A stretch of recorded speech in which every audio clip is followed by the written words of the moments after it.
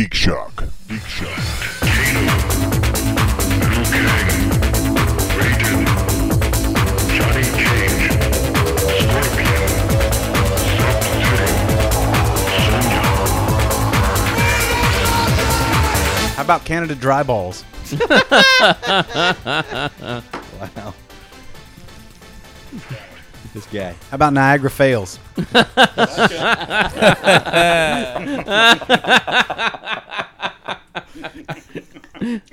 Wow. I've literally seen that in the winter. Niagara Fails? Yeah. When it stops? Oh, Frozen. all by the down. way, Bill Maher How the fuck did that happen? this Friday on his new rules, he was talking about ISIS and shit. It was themed Jihad Me at Hello. Great minds, baby. Once it's in the zeitgeist, you know. I'm sure I wasn't the first to say that joke. You know, Too bad. who knows? Someone knows. And someone's crying. Somebody Someone's with a lot- sad. with a lot of spare time I knows. say sue the motherfucker. Some fellow in South Carolina. It's all good. Jihad me out, hello. I did that in high school. How fun would it be to have a Bill Maher writer listening to our goofy shit? Yeah, really. For as much as Bill Maher kind of rags on geek culture, probably not. Didn't you tell me somebody from Jimmy Kimmel's staff was watching or listening to the show at some point years ago? Maybe. I think that was true, Yeah. but I don't remember anymore. This show. Yeah, this show. This show. Or a version of this show. Before Niagara Fails. Okay. All right. Yeah. Welcome, folks. This is Geek Shock number 255. I am Master Torgo. I'm the famous Paul. 80s Jeff. Commander K. Flip floppy Matt. and we're here to talk Week in Geek. Gentlemen, before we go into our what we've done this week, got a little letter. We talked last week about the BattleTech Center that was here in Las Yes. Vegas. And a listener named G. and Henderson wrote in with some great memories about it. Kind of added some information to my brain. Henderson, Nevada, for those of you who don't know. Hey there! You guys just triggered a huge nostalgia rush. The place on the Strip that was an official BattleTech Center was called Virtual World.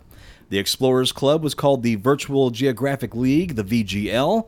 There was another virtual game at the center they offered called Red Planet. Premise being that you would race souped-up mining hovercrafts in the mining shafts. The company that ran the centers, Virtual World Entertainment, had up to 26 Virtual World centers around the world at one point. The stores would hold tournaments for their local pilots, and there was a bit of a ranking system. At times, there would be arranged tournaments between Virtual World centers, so Las Vegas' site versus Costa Mesa site would happen via network connection. There was also a World Championship where the best pilots could be flown to a site. It was at Las Vegas and Tokyo, to my knowledge. All in all, the employees at the site were really great people. They did what they could to foster an atmosphere of being a part of the theme. Listening to some of the stories you Star Trek Experience guys have makes me think of those employees. Granted, they weren't getting into makeup or anything near the Experience caliber, but still. The Las Vegas Virtual World was closed October 31st, 1996, on orders of the corporate HQ. They were consolidating the stores to their more financially successful stores. The employees and the customers were given no warning, so for a lot of us, it felt like losing friends, as the Virtual World Center was the point of contact many have ever had with each other, and were never given a chance to say goodbyes. However, I fear I've said too much. G. and Henderson, and he gave us a bunch of pics and video, which I'm going to put up on the site. Awesome. A lot of the Pretty video, cool. Videos are awesome. the videos were the kind of stuff you watched before you got into your mech Yeah. cockpit to kind of train you how it worked out. But they did it in this whole story form with some grade C talent in there. Rock and roll. Well, yeah, I mean, you had Judge Reinhold was in it, Nora Dunn, Cheech Marin, Weird Al. Great C. Jim pretty cool. Belushi. Excuse me? Right? Jim For Belushi the was time, in there too. Jim Belushi. Great to shoot. I just had one on the. I can't think of his name. He was in Gung Ho. Charo? Was Charo in it? Charo? The his Japanese name Charo? The Japanese actor from Charo. Gung Ho. Yeah, that's Charo. No, that's not Charo. Right? Damn it! I can't. I totally don't forgot know. his Charo. name here. Yeah. I think his name is Charo. I know who you're talking about, but He plays guitar, right? never know Gucci, his Gucci, name. Gucci. Charo. Right, Charo. Yeah, I used to actually go to the BattleTech in North Pier in Chicago. With Charo? Yeah, actually, she, as you would expect, was awful. So, you know, her mechs would be walking backwards. Oh no, I just got blown up again. Oh no, I overheat my missile pod. Oh no, Yeah. Yeah. oh no, I have no radar, no chaff. Send chaff. Oh no, I'm blown up. Ay, ay, ay, coochie. I explode. Ay, ay, ay, eject. Ay, ay, ay, oh, I don't know what to do. I hated playing with her. Yeah. Oh, hey, where's my wingman? I need help on Sector 4. Oh, coochie. I'm exploding right now. Woo. That Saturday Night Live skit, the Love Boat: The Next Generation, and the talent, the comedian David Brenner and Charo. Have you ever noticed that when they beam you up, your underwear rides right up into your crack? It's like an intergalactic wedgie. So Gian Henderson, thank you so much for writing in and sharing that with us, because it really brought back some memories for me. I forgot about the Red Planet stuff. So That's Oh, awesome. yeah. You know what is sad about this for me is what was it, 96 when it went away? yeah, So that was before I moved out to Vegas. Yeah, me too. And that was still that pre-internet time. yeah, In a lot of ways. This was a new thing, linking Yeah, it was. up with people and playing with other people. There was internet, but it was very, very, very basic. Yeah. And people weren't using it to do that much. And now, Well, yeah, and the kind of connection speeds we enjoy now were, super, super expensive back then. Yeah, I mean, yeah. they were running like dedicated T1 lines that's back in those days. My friends, my brother's college roommates, they had a house. They rented his house, and they were all engineering majors and, big Oh, wow. computer nerds. And they went together on a T1 line for their house. So I was spoiled back in 97. I was Right. I was riding a fast train on the internet superhighway. But it just saddens me because that community would still very likely be thriving. And I wonder if there's not the possibility of like a Facebook page, or if he's tried to, reach out to people who That's a good used to be question. in that bunch. because there certainly is for the experience that keeps Right. I mean, the they keep experience that community together. Experience community. There's a big extended family of Pretty of crazy. folks Yeah, with gee, that. look into that. You might reconnect with some of those people. So, but I wanted to share that because that was really cool. yeah, So- it was. I watched several of those videos. and- Thanks for sharing, man. And yeah, real entertaining. I'll put that up on this episode of the Geek Shock. So, gentlemen, what geeky things do you want to share this week? Besides your Snickers that you're pulling out, Yeah, I was gonna say- you're gonna wants to share share that you're gonna Snickers. share the hell out of those. He's no fool. It's Halloween time. There's candy everywhere. This is the time. That We is have true. a deep fried Snickers sundae at work that's just wrong. I mean, it's good, but it's Any just deep fried wrong. Snickers wrong. Most deep fried things are wrong, Yeah. but the deep fried sweet snacks that never meant to be Well, the deep fried in the first place. The deep fried Twinkie sundae is pretty damn good too. I bet it's great. I bet it tastes wonderful. I've had My- a deep fried Snickers. It tastes great. My favorite though is still the deep fried Oreo Kills sundae. me slowly. Yeah. Probably Well, not yeah. as slowly as I think. I've got a bourbon dipped Twinkie in my fridge. I was now. about to. I thought you were going to say in your No, pants. no. I Yes, got a in bourbon my dip pants. Twinkie in my pants. Just dip it like Maker's Mark. Put the little wax on the end of it. Ooh, you kinky bitch. There's a screen handle. Kinky bitch. Kinky bitch. Niagara Falls. That's what it is. I had my birthday this week, and my girlfriend Yes. made me the most awesome cake on the planet. Cool pictures of that cake. A You gonna put Mystery pictures of Science that Theater up? 3000 cake.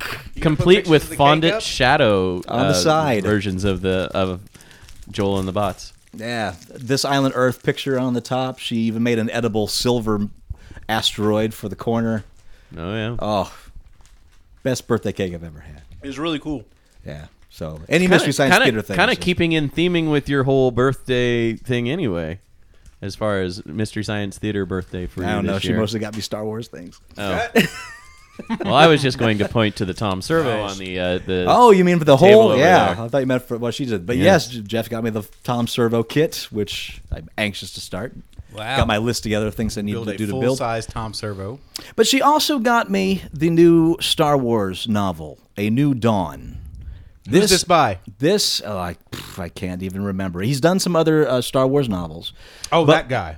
Yeah, one of 30. But why this is special is this is the first novel that's actually continuity. So this is in the Rebels canon. This takes place a year before Rebels. So it introduces those characters. So Rebels comes out in the middle of October. Because they're already Toys R Us. If you haven't been in a while, they are opening up a giant block for the new Star Wars shit. There are empty shelves just waiting. It's going to be crazy between Rebels and the new movie next year. Put your pants back on, Paul. Dude, it's going to be fucking bananas.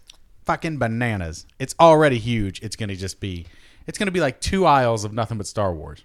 Well, I have to say, I'm 4 chapters in, and I'm enjoying it so far. I like the characters they're introducing. And how's the sex? The sex is absolutely weird, just as kinky as you need it to be. Twi'leks all the way. Out Jedi of dick this tricks. world. Oh, yeah. Oh, no. It's out of this world. That's Commander K's back of the book quote. There you go. The sex in this novel is out of this world. Well, Commander K. You know what? Fact Check can't be here, so I'll have to fill in for him. And John Jackson Miller is the author. John Jackson Miller. And his name is my name, too. And one thing I found really interesting, one of the characters, main characters that's in the cartoon has a drinking problem in the novel. So I think does he toss it to the side of his airplane? Yeah, Hayes, he does. What was he drink? Liquor. Liquor. I hardly even know her. It's green. Is yeah. it really? Is It's it really green. just? He's basically has a job to spend so he can have money to spend at the bar. What's he called? What's it called? He's the main Jedi What's of the it. liquor called? Oh, he doesn't know. Didn't tell me what the liquor is. Not that I have a memory for that sort of thing. Well, like if a cigarette is a death stick, then wouldn't this be like? Lucas isn't writing this. I don't care. Doesn't yeah, he? He's got his no. fingers in these No. pies still. No, No. Lucas doesn't. This is going to be something cool like the Force Choke. Oh, I hope. Oh, that would be a great name for a Jedi drink. Yes, it would. I have 2 fingers of a force choke. Oh, yeah. Are you sure? Yeah. Keep them coming. I'll take a force choke and keep them coming. All right. It's out of this world. What, are my credits no good here? Here, I'm putting these Quatloos or whatever they are. What do we spend? Quatloos? Hey, former Here. Jedi, your credits are no good here on the house. Oh, thanks so much. Gulp, gulp, gulp. I love tricking people so I can get drunk. Do, do, do, do. I'm a drunk Jedi. Yeah, it'd be like that Superman joke. My Metachlorian count is up. Yeah. With the Superman Right. at the bar. Jesus, Obi-Wan, I can't tell it now because I've ruined it. Oh, okay. Yeah. Obi-Wan, you're a real asshole. Exactly. Obi-Wan, you're a real asshole. You're a real dick, Superman. So all the novels, video games, movies, television shows, comic books going forward are continuity. All right. So if you want to expand your universe, because before all the novels officially were not, Lucas said they're not, so don't even try. So here it is, first novel that is continuity. Mm-hmm. So that's what I did. But you got, gentlemen. Well, that was done to you. Yeah, it was. I am just a couple episodes away from finishing season 1 of Arrow. As you promised. And you like as it? promised. And I do like And? it. It's definitely grittier than, like your Smallvilles and your other DC Comics fare that's on TV right now. Does it get less disturbingly murdery? I don't think I've hit the spot that they're talking about, that our listener was talking about, where he has that dramatic change. But he does seem to be increasing his moral high ground with this whole not killing. And he does tend to strategically place the arrows so that the people do survive. Ouch. They're taken out Just of the dick equation, but they're not dead. Do you Anyway. like the flashback story arc when he's on the island? That was my Yes, favorite. of that's Yeah. really especially now that you're getting more into the fact that he wasn't, quote, alone on the island and so forth. Yeah. So I unfortunately season 2 isn't going to hit Netflix until season 3 starts, which it's about to start up. So I won't be able to marathon season 2 just yet. But soon. anyway, it's enjoyable. I have to admit. Does it feel anything like Smallville? I wouldn't even put the comparison there. Okay. They don't feel like the same show at all, or even like that they were produced by the same people. Speaking of DC series, I watched that pile of crap that is Gotham. Did you watch it? Oh, brother, I was just about to launch into it. Oh, let's. We didn't get to see it, so please, gentlemen, go ahead. Oh. Go Gotham on me. Well, I made it about 20 minutes in. I watched the whole thing. If I that, stick with it. I read. That's the full, 18 minutes longer than I would have given you. I read a full review about it. It probably wasn't even 20 minutes. It was just terrible. Yeah. It's terrible, and it's Smallville shot at night. It's the stupidest shit. It's the stupidest shit. Yes. You've got some good actors doing really bad work Ooh. and delivering dialogue that could just was shit out of a factory. Wow. It's- Professor Biggs loved it. Yeah, of course he did. Of course he did. Well, other reviews are coming in and people are liking it. I don't Nerd know. reviews. People are insane. People are insane. I swear. Has DC never watched their own animated universe? Probably. I swear. It's like make them, and this is where I came down on I it. think it might be a budgetary measure. I don't know, but I wish DC would grow a pair. And this is what I said on the internet. Some of my friends were talking about this. I said DC needs to man up and tell a hero story, not this this origin story cock tease shit. It's all origin story shit. Nobody cares.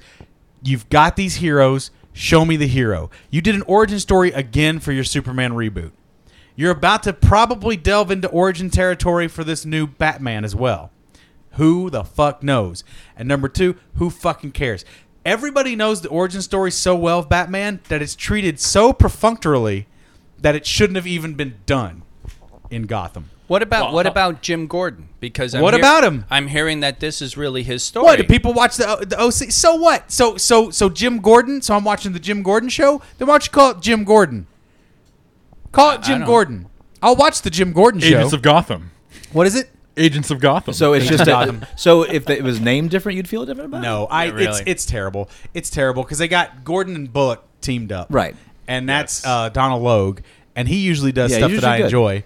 But I swear, this is the line that I turn the television off. They're sitting in a diner, and they're sitting in this diner together, and they just caught the Wayne murder case.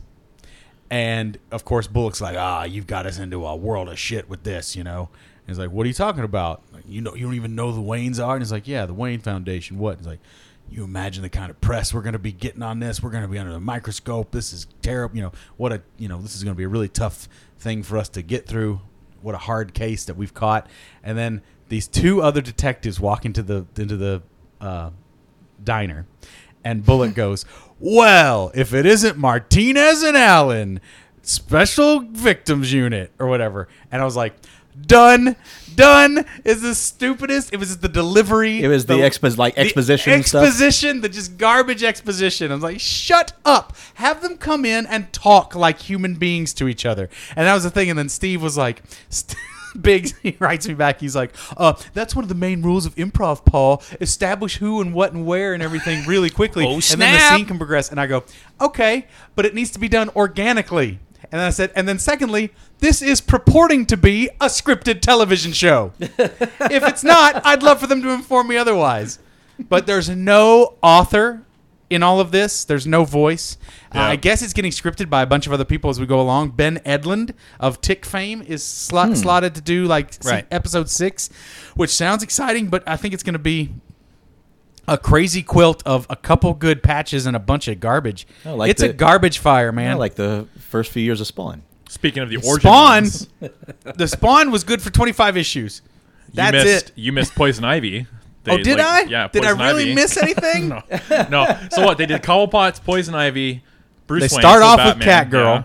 yeah, Catwoman or whatever. She's no woman. Selena Catgirl, Kyle. yeah. No, I guess Catwoman, whatever. It was like, oh look, there's Poison Ivy. Oh look, Cobblepot's, Penguin. Oh look, the Riddler. They had Enigma there Yep, too. he works for the cops. Yes. He's kind of got a Dexter role. Yeah. Sort of like Dexter if he was Edward Nygma. Yeah. Whatever. Shut up.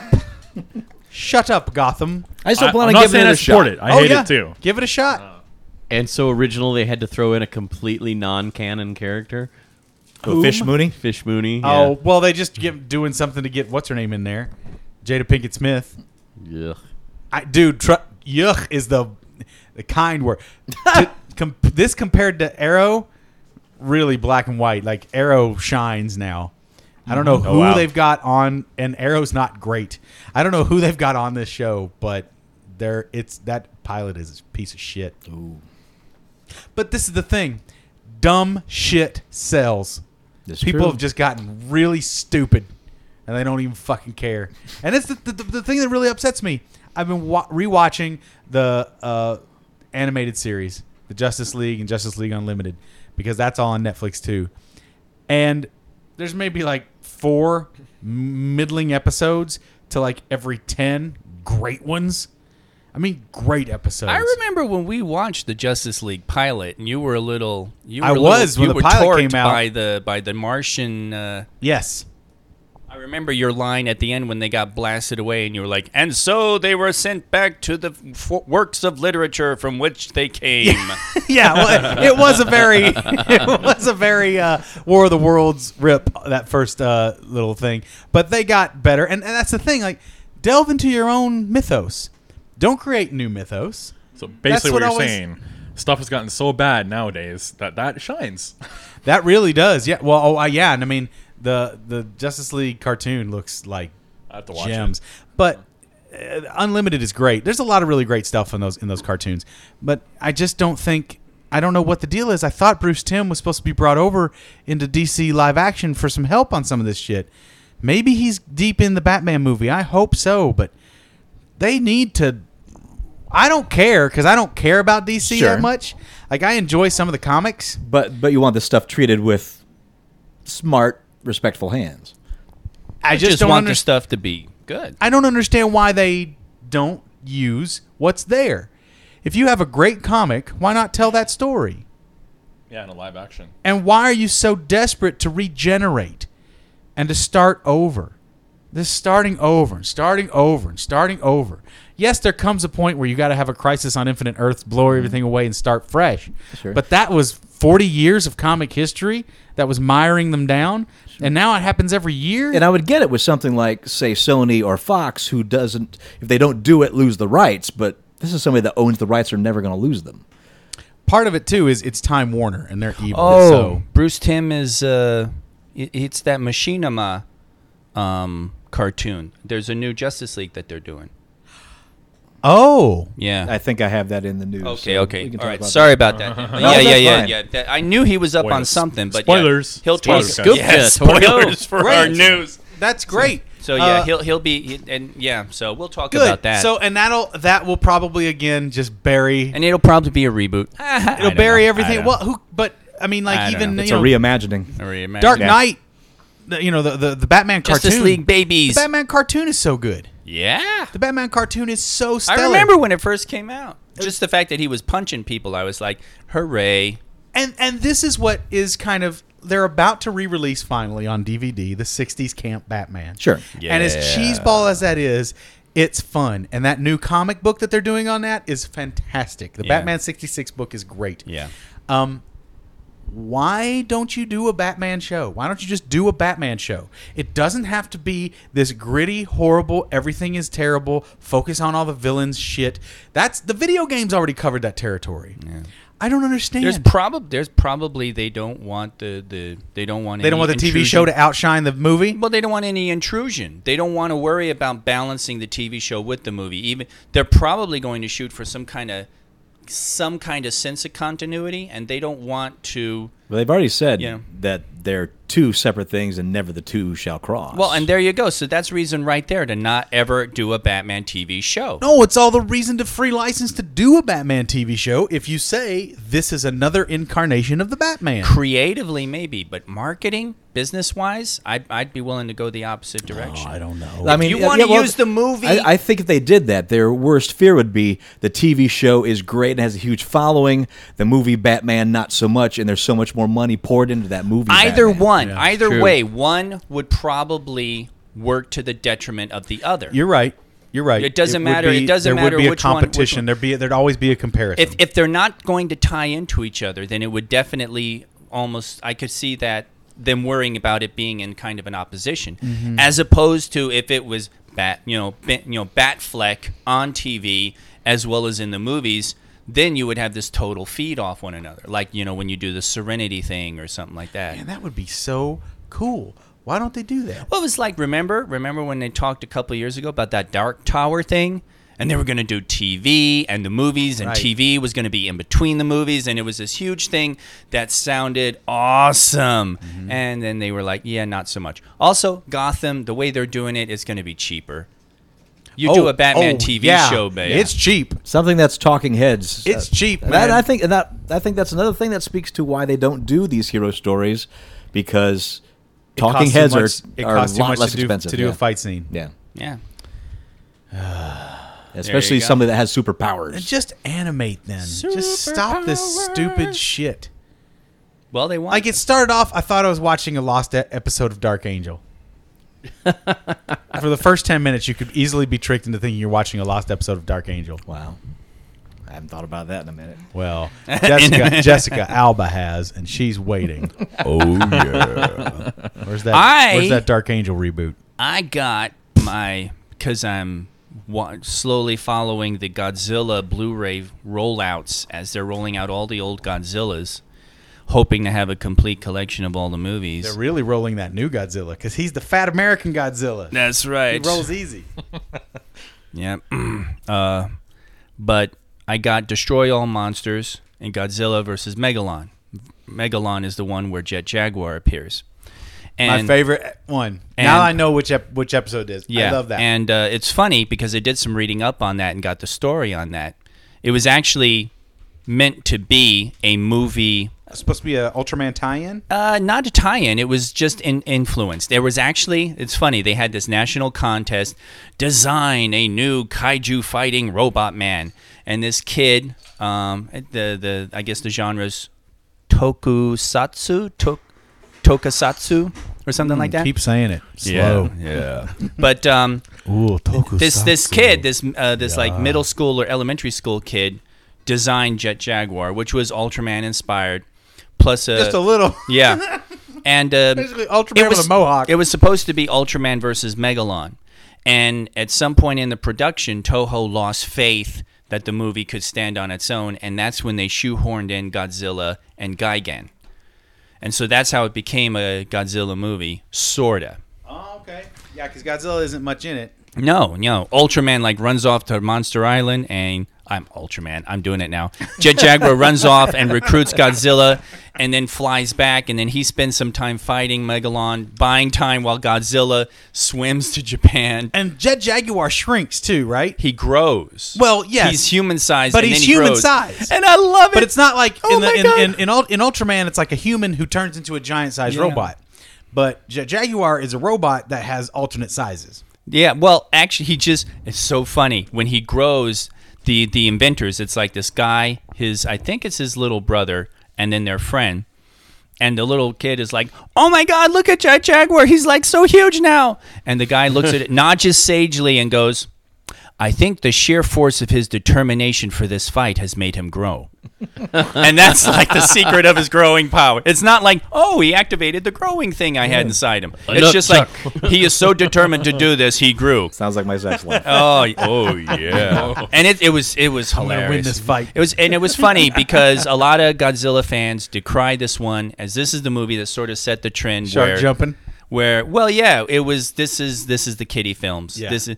There was also the Smog Monster, which was psychedelically weird, but this one is really the one where it sort of does that. The Smog Monster is more H.R. Puffin stuff. It is. Holy Jesus. I mean, and the cartoony intercuts and all that. That was psychedelic. That director was fired, and I think I read he never worked on a film again. Any film? That guy went to television, and that was it. Yeah, because To the dungeons. He's, the producer, he's directing Gotham right now. the producer of the Godzilla movies was in the hospital sick when they're making versus Smog Monster, and when he comes out and he's looking at the work print, goes right he's back like, in the hospital. "You ruined Godzilla!" And he was like stuck because he had no movie to work with, and it had to go out there. But he was pissed. Teach him to get sick. Destroy All Monsters, awesome. Until Godzilla Final Wars, that's the most monster-packed Godzilla Too many movie. monsters. Oh, there comes a Godzilla, too many a monsters. tipping Paul, point. Paul, there's never too many monsters. Oh, I hope that's true. So- and- I guess it's different than from a superhero film, because with a superhero film you want that balance because you try and tell a human story behind all this stuff. But with monsters, there's no human story. It's Yeah. just like, look Yeah. at that fucked up shit. Yeah. and look at how it fights. Yeah. And that's all you got to do. That's the there you backstory go. you need. It's like, oh, That's pretty good right Look there. at that one. That one kind of looks like Yeah. a dick on fire. Holy shit! I bet that thing's gonna kick his ass. Yeah. What's Godzilla gonna do against a dick on fire? That's oh man, I can't wait to see this fight. Dikonu Fairu. Yeah, exactly. But you know, Slather it with some topical cream. and yeah.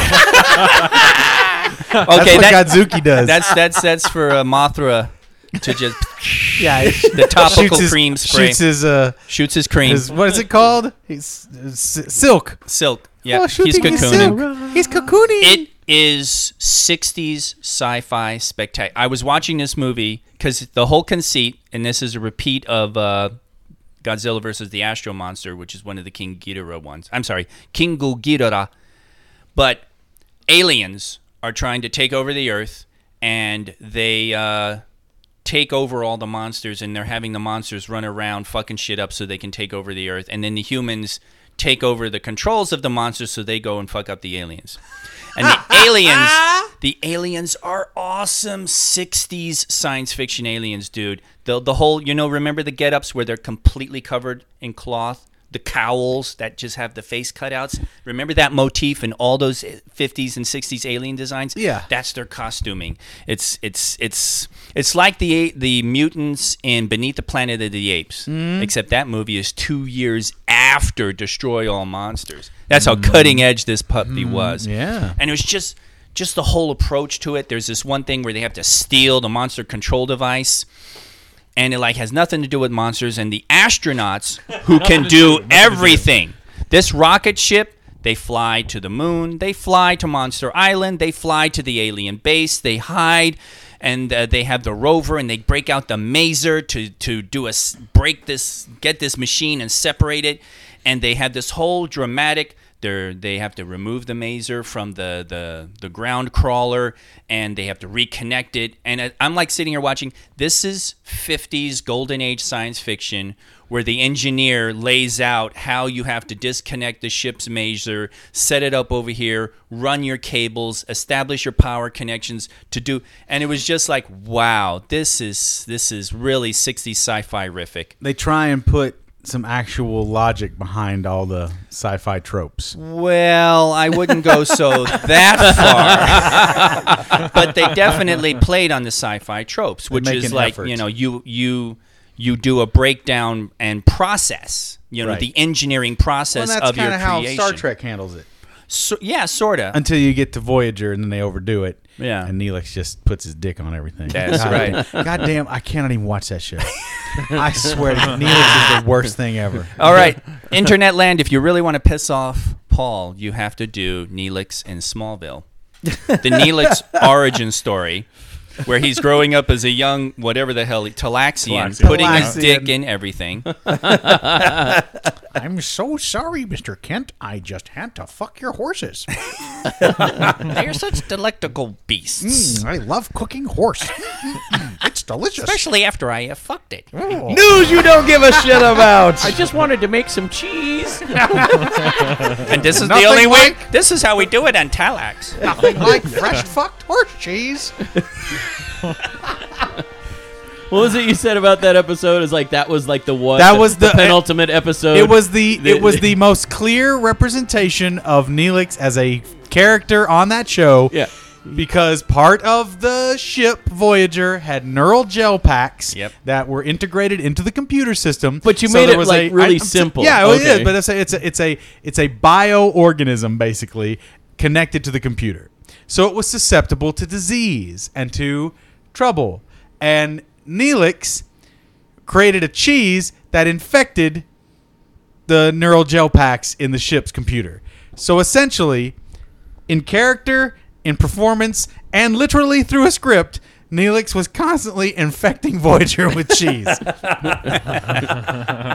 There you go. The worst character.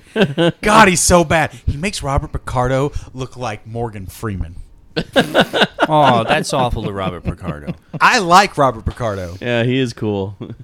News you don't give a shit about. It's been a long time gestation rock for and roll. Ghostbusters 3. Oh, jeez. At a recent speaking engagement in London, the franchise's original co-creator and star, Dan Aykroyd, talked about some ambitious ideas Sony has in the works. According to Aykroyd, they want to go a lot further than just one sequel. While talking about the future of Ghostbusters, Aykroyd touched on Marvel's Avengers universe and other ambitious sci-fi properties as the inspiration as to where they want to take the brand. Quote, "It's beyond just another sequel, a prequel, another TV show. I'm thinking, what does the whole brand mean to Sony? What does Pixar and Star Wars mean to Disney? What does Marvel mean to Fox? The focus is not just another movie or TV show, but what's the totality of it? The whole mythology, from the beginning of their lives, the end of their lives. Ghostbusters at 9 years old. Ghostbusters in high school. The franchise is up on the blocks. It needs new electronics, new everything. That's what we have to do. The whole vehicle of Ghostbusters has to be rebuilt. That's the ambitious thinking that's going on now. Taking on the model of Marvel, where they take all the elements that are in this movie and we put them out there as different ideas," unquote. Smallville Ghostbusters. Yeah, basically. Fine. I heard actually a kind of a cool idea of rebooting it with an all-female cast. I think that'd be great That's where seems to be where the talks are for the movies. for the movie. Yeah, Yeah. which sounds great. So, But they've got to make sure they do the flip, and the role of Janine has to be some dude. that could be fun. That would be fun. Yeah. There is potential in that idea. It's always kind of fun to do. I mean, that goes back to, Shakespearean stuff. Everybody just flips gender roles in Shakespeare plays, and it's like, oh, look what he did. He made Hamlet a girl. Holy shit. Give that man an Oscar. No, why they get Tonys? No, just give him a community play award, because that's where this production was. This production of Hamlet as a girl. Hamelita. Did you ever see that one? No. Not Can't real. say I No, have. not real. Not real. That's Hamlet crossed with Lolita. Yeah, Hamelita with Jeremy Irons in it. And Pia Zadora. Jeremy Irons plays Ophelia. I'll feel you. Yeah, exactly. I will now throw myself into this water. Tell That's me to pretty get good. to a nunnery, will you? And that's really the only news you don't give a shit about that I have wow. this week.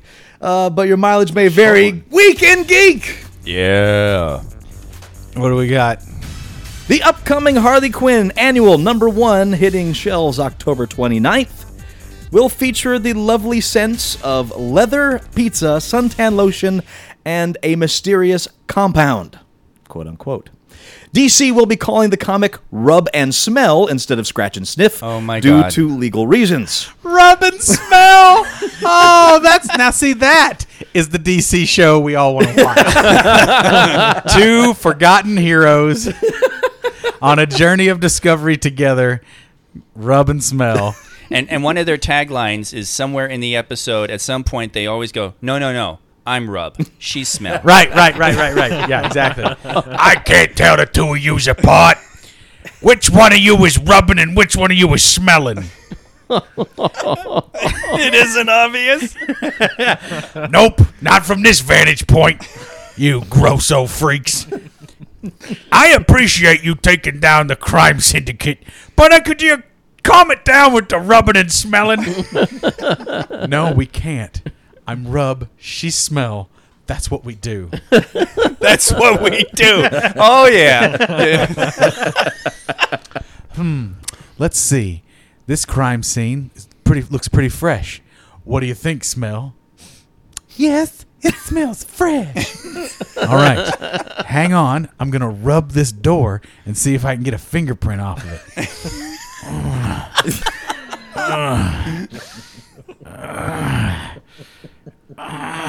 What's he doing over there? No, don't rub him. He's rubbing one out. Okay, now smell it.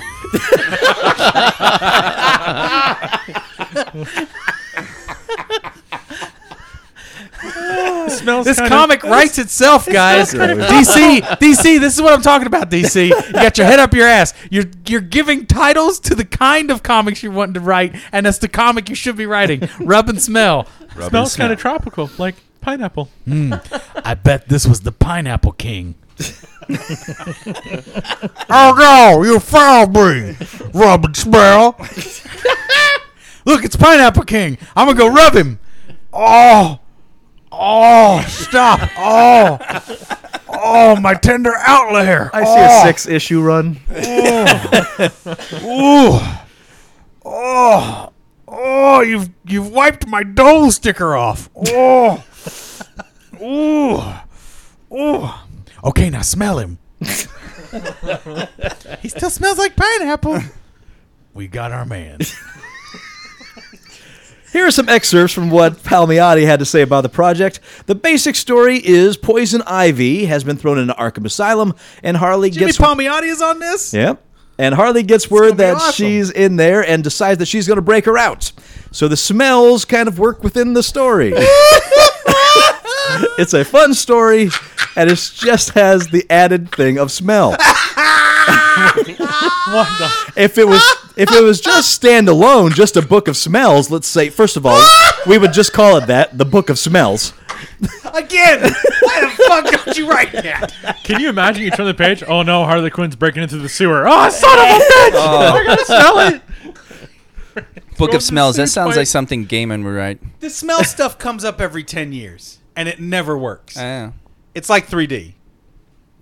But there's more to it. Oh, okay. There's a great adventure, and we have Harley teamed up with Ivy, fighting some bad guys. They make friends. They kick people's butts. It's a little bit of everything in the book. The comic alone is worth it, I think, for people, and I think the smell is just another crazy thing to do. It kind of works with the character Harley because you never know what to expect next, unquote. Never know what to expect. A picture of a piece of pizza. I'm going to rub it. Let's see what happens. Whoa. Come on over here, Mr. J. I'll give you a rub and smell. Oh, Harley, I can always count on you for a quick rub and smell. I don't want to smell anything you're rubbing. I just cleaned up, Mr. J. I saw you. You were with Clayface. I don't want that on me. I'm sorry. A girl's got to do what she's got to do, Mr. J. The first details and poster for Sci-Fi's upcoming B-movie, Lavalantula, has been released. Oh, yeah. I read about this. Here's the premise. Have you seen it? Have you seen the pictures? Yeah. I didn't know what No. it was called. I just saw the posters. I didn't know it was called Lavalantula. Giant fire-breathing tarantulas attack Los Angeles and terrorize a Say that cast. 5 times fast. Say that 5 times fast. Do it. Now, Come on. giant fire-breathing tarantulas attack Los Angeles. Fire-breathing I one. Fire-breathing tarantulas attack Los Angeles. and terrorize a cast consisting of several alums from the 1980s cop comedy franchise Police Academy. Oh, geez. It's like a police academy The spinoff. cast consists of Steve Guttenberg, Leslie Easterbrook, and Michael Winslow. Look at Paul's face. Holy shit! This movie's gonna be awesome. The rest of the lineup is rounded out with Nina Peoples and LA-based DJ Ralph Garman, also known for his Nina work with... Peoples. Yeah. Holy shit! This Not is crazy. Nia, not Nina. Oh, Nia, thank you. Is this from? Are these people must be like mummies now? Saturn Award-winning That's the twist. director Mike Mendez, who did Big Ass Spider, is at the helm of the project. Big ass. According to Entertainment Weekly, the made-for-TV movie is slated to debut next summer. Holy Wow. shit! That Suddenly, sounds- Paul is interested. Oh, I'm interested. I was interested when I saw the pictures. You should see the pictures. I I've just seen saw the the pictures. pictures. I'm looking at them right now. It's ridiculous. And knowing that Fire-breathing Lavalantula, tarantulas. Lavalantula. It also sounds like a lava lamp, Lavalamptula. Like, what if they actually had lava lamps on them and they were Lavalampulas? They just bubble up and down and then sink. There you go. Slow moving. A Deadpool film has been in the works ever since Ryan Reynolds portrayed the Merc with the Mouth in 2009's awful X-Men Origins Wolverine. But the proposed rated R take on the character made the studio nervous, and it's been languishing on the shelf ever since. The Deadpool movie is finally getting made. Yes. The studio with your has PG slated crap. the film to open in theaters February 12th, 2016. It will be directed by Tim Miller. though there is no confirmation that original star Reynolds will be back to portray the character. According to the Schmoes Knows Meet the Movie Press podcast, Miller reworked the script to fit the studio's liking. Quote, I heard from the director that they finally figured out the script, and it was right before this was announced that they figured out, and you guys are all going to hate this, they figured out how to make it PG-13, and therefore not lose its soul, and that's a quote of the script, so they could make it, unquote. By slotting Deadpool on the calendar, the studio needed to do a bit of shuffling to make it fit. First up, video game adaptation Assassin's Creed will be bumped from its August 7th, 2015 slot, because apparently the film is not going to be complete in time to hit the date. So the studio is sliding Josh Trank's Fantastic Four reboot from its June 19th, 2015 date to the now vacant August 7th, 2015 slot. The John Green book adaptation Paper Towns will take Fantastic Four's old spot on the calendar. So, Deadpool, coming, PG-13. Enough with the PG rating, just so they get that huge audience. God, make it rated R. Damn them and their huge audience. Okay. No, make it rated R. You'll get the crowds in there. Yeah, the crowd that is going to want to see a Deadpool movie is going to be 18 or over anyway. I completely disagree with that. I see too many kids with Deadpool t-shirts. That's the thing. But they don't know that. No, character. they do. Yeah, they do, dude. That is the character for Marvel right now for the young generation. As sad as it makes me, he has basically usurped Spider-Man's spot as the wisecracking, fun superhero. Yeah, it makes me sad. Yeah, and I don't enjoy Deadpool at all. I despise that character, and I hate the fourth wall breaking garbage that he brings into the medium. Yeah, it's just shit. I have to say, I am a fan of the character. I enjoy that meta-ness of it, because I think it's a breath of fresh air compared to some of the stuff. Granted, compared to some of these taking themselves too seriously things, but it's just not my cup of tea. Have they dumbed it down to make it more kid friendly? Because it took out F-bombs. It's still pretty violent. It's not what you grew up with. It's not the Deadpool you grew up with. Well, here's the thing. They've had two comics in the past. I think they did a Max series with him for a little while. Right.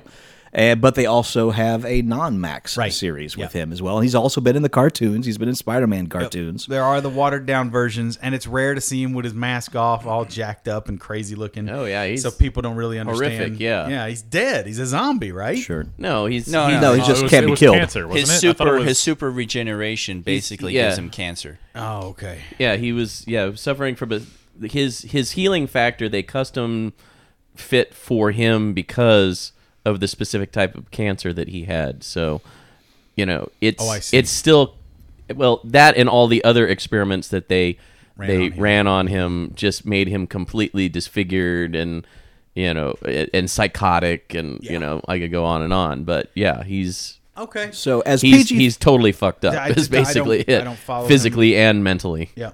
As PG-13 versus R, what are you afraid you're going to lose? Wiener shot. F-bombs. Big, gross wiener shot. Cancerous wiener shot. That say fuck. Floppity.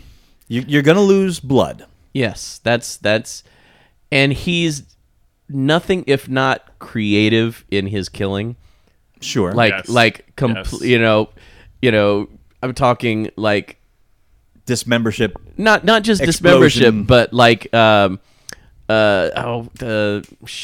trying to.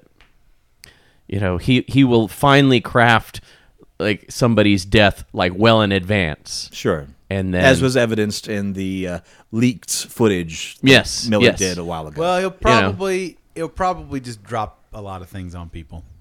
It'll be like a Rube Goldberg device like thing with he'll make this overly elaborate series of events that lead up to a character getting killed. With 10-ton weight. Exactly. Which again will probably happen, just bloodless. Yeah, that's what I mean. It's a big old, like, this is exactly what Kirsten said. A big old 10-ton weight just crushes them and you don't see them. And they're just dead. Yeah. It's gone. You never see that character again. It's going to be cartoonified a little bit. Yeah. Mm-hmm. I still think they can pull it off. I really think they can pull it off at PG-13? I do. I don't think R is too important in this regard. Rub and smell. I think PG is ridiculous, but PG-13, you're not going to have sex in there, and that's really the thing. No rubbing and smelling there. No rubbing and All right. smelling. That is, unfortunately, that is all the American censors care about. You'd be surprised how much blood can get through on a PG-13 That's now. true. Yeah. It was Really, created all we- so you can Well, have you that know, heart pulling scene Especially from right Temple now of Doom. during this whole warmongering that we're going through, I think a lot more blood's going to get slipped by right now. I will say, thinking back, Live Free or Die Hard was actually pretty violent for PG-13. Yeah. It was like Is that the one with the Apple kid? Yes, yeah, Justin Long? Justin Long, yeah, Yeah, that one's okay. yeah. I The, didn't see the, that the last follow-up one was pretty bad. Yeah. The last one was pretty bad. But Live Free or Die Hard, I remember when I saw And that it was was an going to R? be. No, it was PG-13. Yeah, and that was hard. And I mean, that's the same kind of things. that yeah, they we can all do, went like and saw it, and the we were- truck that was falling down the Yeah. elevator shaft, and that girl just gets crushed by the elevator Yeah. shaft in the truck, and that's pretty grisly. Yeah. So yeah, he'll get away with a So lot. yeah, we were And that surprised was at 3 how years ago. much. Yeah, I mean, he got his yippee motherfucker in. So that They allowed one. yeah, exactly the one you get for the PG-13. iconic. But I mean, yeah, it surprisingly was violently graphic for PG-13. So I mean, yeah, I suppose it's possible. They could make a decent If it's Deadpool. done well. Oh, God damn I it. didn't R. say it. I didn't say it. And these days, R I just means didn't sex. Say it. Isn't that a shame? Yeah. It's so terrible. Which is dumb, of course. That's but- that's what is frowned upon. Yeah. But I mean, you're probably not going to have sex in a Deadpool story anyway. That's my so, point.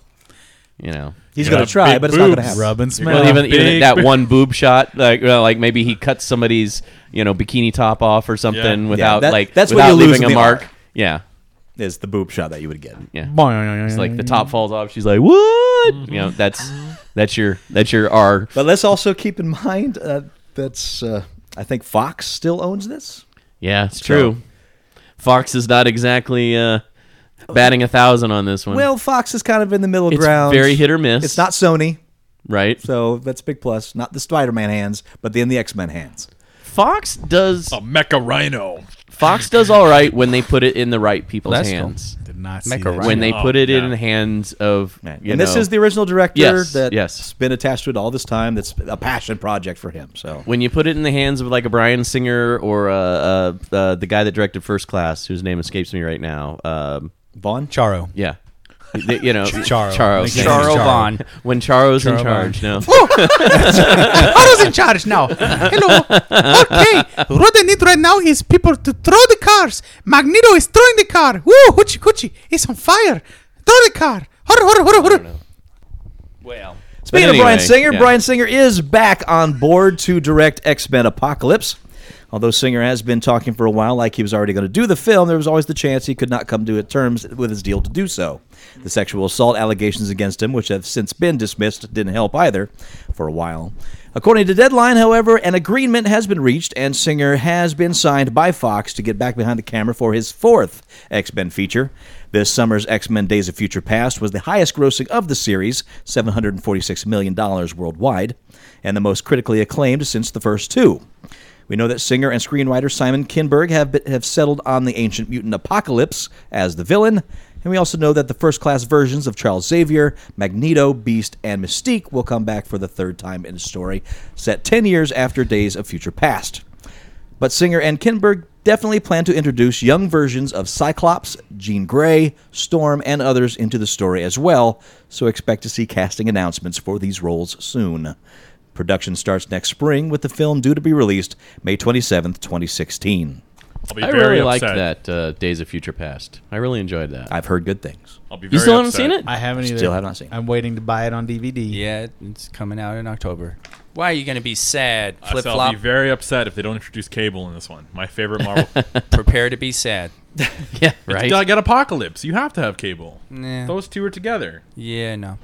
If What about anything, they've Bishop? proven Is in the Bishop past in it? that you No. don't have to have. I Nope. bet you know. In the next one, Bishop I won't bet be in you- the I Age bet of you Apocalypse. know. I bet you know. How is that possible? That's not possible. I bet you know. What is an apocalypse story without Bishop? Bishopless. Oh, bingo. Touching. Rub and smell. I really like the whole period piece. I bet. Rub and smell. Oh yeah. Really? What is it? Aspect Smell of from the what future. they're doing. Bishop. So them doing 10 years later, doing an 80s era, whatever they're going to be doing. I think it's going to be cool. I just love that approach, and I like Kevin what they're Bacon in Future Past? Was he in Future Past? doing. No, he was in First Class. Yeah. No. I wondered if he came back. Oh. No, he was done for because he Yeah. had a quarter driven through his skull. Spoiler alert. I don't really remember that movie that much. Oh, dude. It was Good. okay. It's good. It's good. I liked it. I didn't love it. I loved It it. had some weak spots. Oh. Your weak spot. Rub and smell. Rub that spot weekly. Stephen King's novel 11/22/63 is a massive story that's as much about exploring a particular period in American history as it is about going back in time to stop one of America's most memorable tragedies. And upon its release in 2011, it was met with acclaim. Hulu announced they have given 11/22/63 a straight-to-series order, and the novel will be produced by J.J. Abrams and adapted by writer Bridget Carpenter, who did Friday Night Lights, into a 9-hour miniseries, marking a major coup for the streaming service as it continues to push for original programming. Quoting Stephen King, "If I ever wrote a book that cries out for long-form event TV programming, 11/22/63 is it." 11/22/63, named for the date of Kennedy's assassination, is the story of a high school teacher, Jake Epping, who's given access to a portal to the past by his friend Al Templeton. Al, who's dying of cancer, asks Jake to carry out the mission of preventing JFK's assassination, believing that stopping the tragedy will alter the present day for the better, but explains that the portal has a very specific set of rules, one of which being that Jake can only travel to a specific moment in 1958 and must simply live out the years leading up to 1963. Along the way, he tracks the development of Kennedy assassin Lee Harvey Oswald, falls in love, and prepares for his mission, all the while knowing that time itself does not want some events to change. Does he fall in love with Lee Harvey Oswald? That's the kicker. Oh, boy. That would be the ultimate, wouldn't it? Yeah. Oh, Because how do I stop this man who I care for so much? talk about personal drama. Oh, I want him out of that book depository, but still, I want his sweet kiss and Isn't Stephen King actively producing Rub on that this smell. too? smell. That I don't know. Okay, because the article that I read, that the same story said King was going to be a producer on it. I as wouldn't be well. surprised. And like a story, not supervisor, but consultant. Makes me the first time that I'm considering getting Hulu. Yeah. Really? I will. You get should Hulu get watch Hulu. this. It's pretty good. I it's don't everything. watch Isn't- everything I subscribe to as it is. All right. Well, what do you subscribe to? Netflix, GameFly, Oh. and Amazon. Oh, you got Prime. the Amazon stuff too. Yeah. Okay. Yeah, you got a lot then. So yeah, I got a little bit. All right. Plus my DVD What- goddamn collection. Right, me too. I mean, we are both of us spoiled for content, that's Yes. for sure. But I do enjoy the Hulu. Yeah. It's got some good stuff there. I Well, get to watch everything my that's stupid on- wrestling, which has just gone to shit. Is the Hulu's where you see your wrestling then? Yeah, Hulu's where they put on the wrestling. It's so bad. It is. It really is. It's really. It's like it's the dark ages right now. There's no good stars. Dolph Ziggler is the best thing they have in the company, and that is he is. He's great. He's a really good wrestler, and that's about it. It's just there's nothing else. Yeah. Oh yeah, you're right. Cena. Oy, oy, oy. Who even cares about this shit? It's so Yeah, funny. exactly. Nobody cares. They're grasping at straws. They Really gotta come out sad. and say $5.99. No, $9.99. Yeah. $9.99. Pretty soon they're going to be saying $1.99. Yeah. Please give us anything. Yeah. Yeah. Whatever. They're getting what they deserve. Jerks. Have you noticed that the NXT venues have actually gotten has really smaller cool and shit. Smaller and smaller. Yeah. Have you noticed? Yeah, because they can't fill them up. They did that with their WrestleManias back in the day. Yeah. Watching the OSW reviews, it was really interesting that too. How there was a big WrestleMania, I believe it was 6, where they were doing it in 3 LA. was huge. Yeah. 3 was huge. Yeah, but when they were doing it in LA, they were doing I believe it was 6, 5 or 6, and maybe more. I can't remember the number, but anyway, they had bought this huge arena for it, but then they saw the ticket sales and they had to move it across the street to a smaller venue at the last minute. Yeah. Wow. Because it was going to be, the cameras would pan and see just empty, and they blamed it on a bomb threat. Really? Yeah. Wow. They spun it that there were bomb threats for the other Back venue. then, they blamed it on Obama. Back- Motherfuckers. WrestleMania 6. Thanks, Obama. Thanks, Obama threat. Yep. Some interesting stuff like that. So, yeah, this is not the first time they've done that. Yeah, I noticed just last week on Raw was the first time in a long time where they didn't have an arena that was big enough to support that light banner that goes around the middle of the Wow. thing. So it looked So it's getting to like TNA type. It's getting there. It's Okay. getting there. Yeah. It's getting there. They do have a lot of undercard stuff. That's true. Like the NXT roster has got some fun talent, and they're doing some I fun apologize, promotions. Torgo, for wrestling. That's the minor Douchebag. leagues, the NXT, and then they own a bunch of these other small independents. I guess they own, or at least have partial ownership of FSW, which is the corporation that runs out here in Vegas, which is really fun to watch live.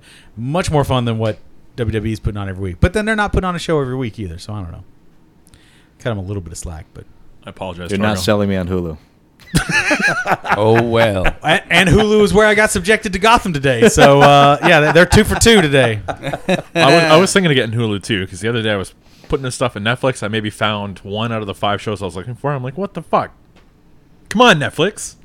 Gonna get split up still, man. Yeah. Oh yeah. This story's right up Paul's alley. Oh, my Ouch. Wing Street.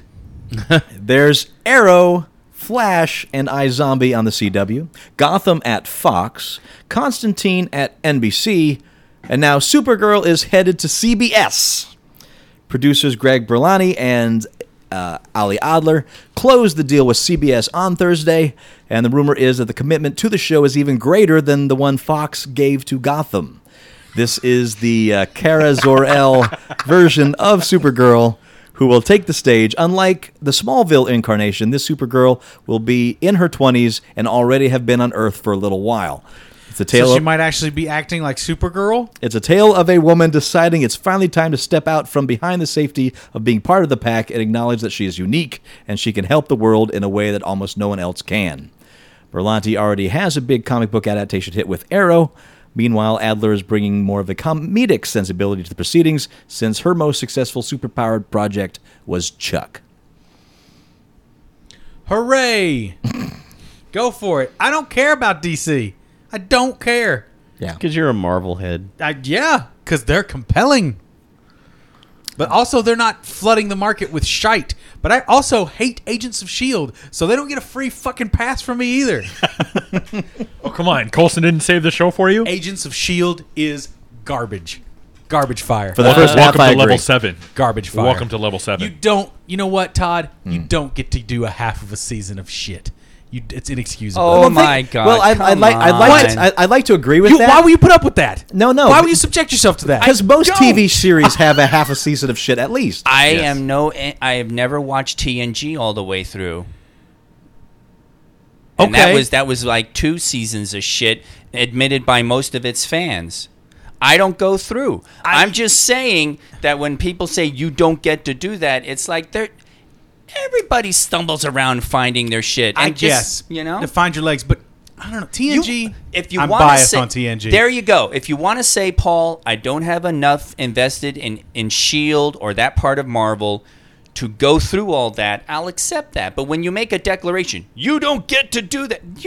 Everybody gets to do that. I guess you're There's right, so many series but that then- just fucking but then- shit until they get it And together. Agents of And S.H.I.E.L.D. they're getting it was together. hamstrung by the fact that, you know, They were waiting for Winter Soldier. Yeah, Yes, Winter I Soldier, and that storyline was set in stone when they started I guess it's production. upsetting to me because I've seen, especially in Marvel's case, what they can do. Sure. Oh, yeah. Why not delay it a bit? Why not let? I mean, it's a money thing. It's clearly Well, a money thing. it's Well, also they didn't it's also- delay it 'cause- it's also because you want to get moving on your story once Winter Soldier Yeah. gets out. Yeah. Yeah, You because know? you need that to change everything on its ear, and that's exactly what it did. Yeah. Everything laid up to it. You knew where the characters were defined by that point. So when that hit, If anything, it sounds like a good setup. I would love that to point. see it improve tenfold, but there's. Well, the season premiere is tonight. though, even TNG, there were at least 10 great episodes, maybe 15 in those first 2 seasons. Like great episodes, like some of the best television ever. How made. many? And how? What's your number for Agents of S.H.I.E.L.D.? 6, 7. How many were TNG great episodes were in that first 6 or 7? I think Encounter at Farpoint is a great episode of television, as a 2-part standalone thing. I think that's a great episode of television. But I'm a sucker for Q too. Yeah, Q does sell that. Right. Yeah. I mean, I kind of was bored by it, but Q was good. See, and I think just John Delancey's just dreamy. Oh, he is awesome. He is awesome. I do love. He's in what- Breaking Bad. He is. He was great in that too. So yeah, I mean, I get your point. So I okay, get so your point Agents of completely. Shield didn't have an encounter for Farpoint for you. I get in your that point. game. I get your point. You know? I have just grown much more impatient in my old age. Well, I understand that. I get But it, I'll- Wait, but wait, I- wait, I'm wait, wait. impatient. In your old age, you have? Yeah. You've been fairly impatient as long as I've known I you. hate it. I've always hated everything. It's true. But I watched the entirety You of heard that. it here, folks.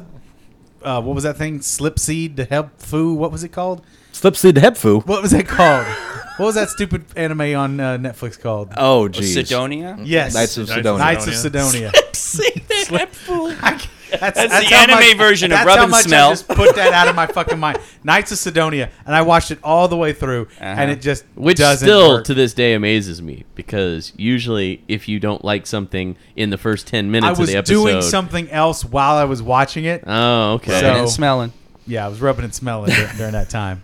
But Which- so bad. Oh, I forgot Okay, my all right. geeky thing I did. What'd you do? I built my Ecto 1 Lego model. Ah. Oh, I got yeah? my Wow. Lego Ecto 1 in the mail, and it's awesome. And you're very happy. It's really good. I like Everybody this. should go and try and grab that Nice. Lego Ideas model. It's really, if you're a Ghostbuster fan. Yeah. So, yeah, I don't know. Whatever. I just get, but I don't know. Can you Sure, give- no, I understand that. I get a little impatient with people who make statements like when you get the number 2 sequel in a trilogy, and they get all put out. Why can't it be a standalone movie? I want this. You don't get to do that. And it's like, people get to do what they get to do. And Agents of True. S.H.I.E.L.D., I can see that as being a difficult build for you, but I haven't seen it. But I'm hearing so many people say that once you hit that tipping point, it I know. really changes for I them. only Yeah, made it like- 2 episodes in. And I stopped watching it. The 2 2 And episodes. I did too. I stopped. I think I got 2 or 3 in, and I'm like, Yep. I'm done. And then all of a sudden I heard about the change. I'm like, you know what? I'm just going to go ahead and push through them. And it was a push through. Yeah.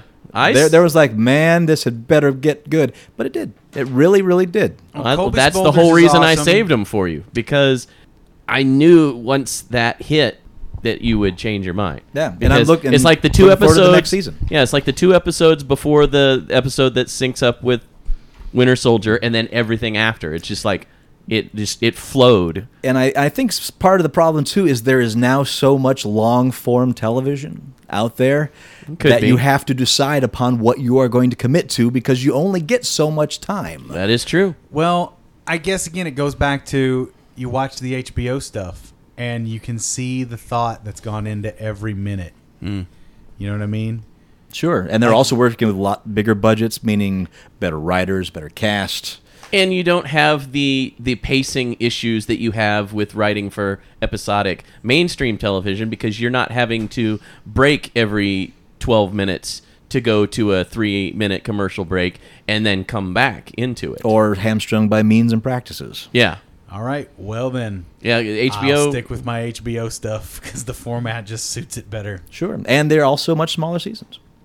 True. 10 Yeah, episodes 12 or so. versus 24. Or the British way of doing a series. Yeah. Yep. But that's what I mean. Like that's what I'm saying. That is what gets to me is like you can have 24 episodes or you can have 8 killer episodes. Yeah. Well, that's something that was brought up in the very first season of episodes on Showtime. Yeah. With Matt LeBlanc says to the guy, he's like, over there in Britain, you do what, 10 episodes a season? What are you gonna do when you get into season 2 and you're still doing 20 to 26 episodes and you're out of story ideas? And it really is. It's a brilliantly written line. I'm probably not doing it justice right now. It is But- so funny to but have it's- Matt LeBlanc actually perfectly distilling Yeah. what they do with American television Yeah. and doing it in a total You know. think about it manner. Yeah. And he's kind of delivering it in a cheesy way, but then it's just like after the line is delivered, it's like, wait a minute. That's a really brilliant analysis of what happens when, an episode, a television series is brought over here and then they try to stretch it out over, X number of seasons. Yeah. Did you guys anybody have you watched Vicious? No. I think there's maybe 1 or 2 episodes still on PBS. I get that through our Apple TV as well. Really funny show with Ian McKellen and another older actor who I cannot remember his name. Terrible. And then a couple of, but it's a really fun, hilarious. It's kind of like Golden Girls, but with dudes. That sounds good. It's an old gay couple, and they're just really acerbic with each other. They're just nasty with each other, but they really care about each other. And it's really funny. Just that's why it's called Vicious, because they just send the most withering barbs out at each other, just ridiculous statements and shit. Like They a just Noel have- Coward play. Basically, yes, very much so. Yes, as a speaking from a man who played the role of Roland Mall in one of my first productions ever, Present Laughter. Yes, it very much reads like a Noel Coward play, and I believe there's only 6 episodes in that season, and it's really strong because they've condensed it. Yeah.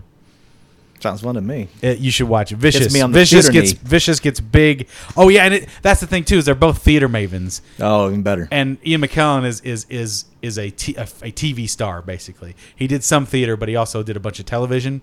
And like his biggest thing was he brought some biscuits to somebody in an episode of Downton Abbey. And he was just like, he handed off a tray of biscuits, and he had like one line, and he just keeps rubbing it in his face. He's like, "I'm working still. I'm still a working actor."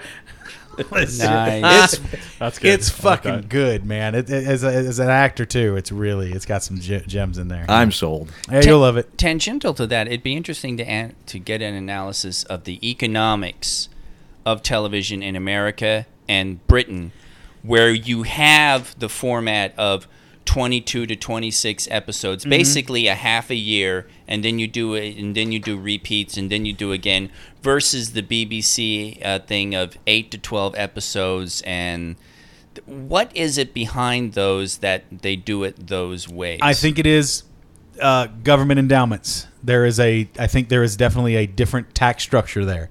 I think the BBC allows for a lot more support of the programs that do get the green light. I think that's part of it, but also many of those actors are in like 6 or 7 other productions. True. Okay. Sometimes Actors are working heavy. simultaneously. That's part of it. Is like, why? I mean, okay, creatively, I understand 8 to 12, Or 8 not to 10 simultaneously. episodes, but in terms of economics, that's an awful little per year, per season. You know. Well, but I said simultaneous, and I'm sorry, I meant consecutively, because it like, for instance, the current season of Doctor Who, there's several actors on there that are doing either guest spots or semi-regular spots on there that are stars in a series that was in production prior to this season of Doctor Who, and it will probably go back to that after. So I mean, you've got all these different series that are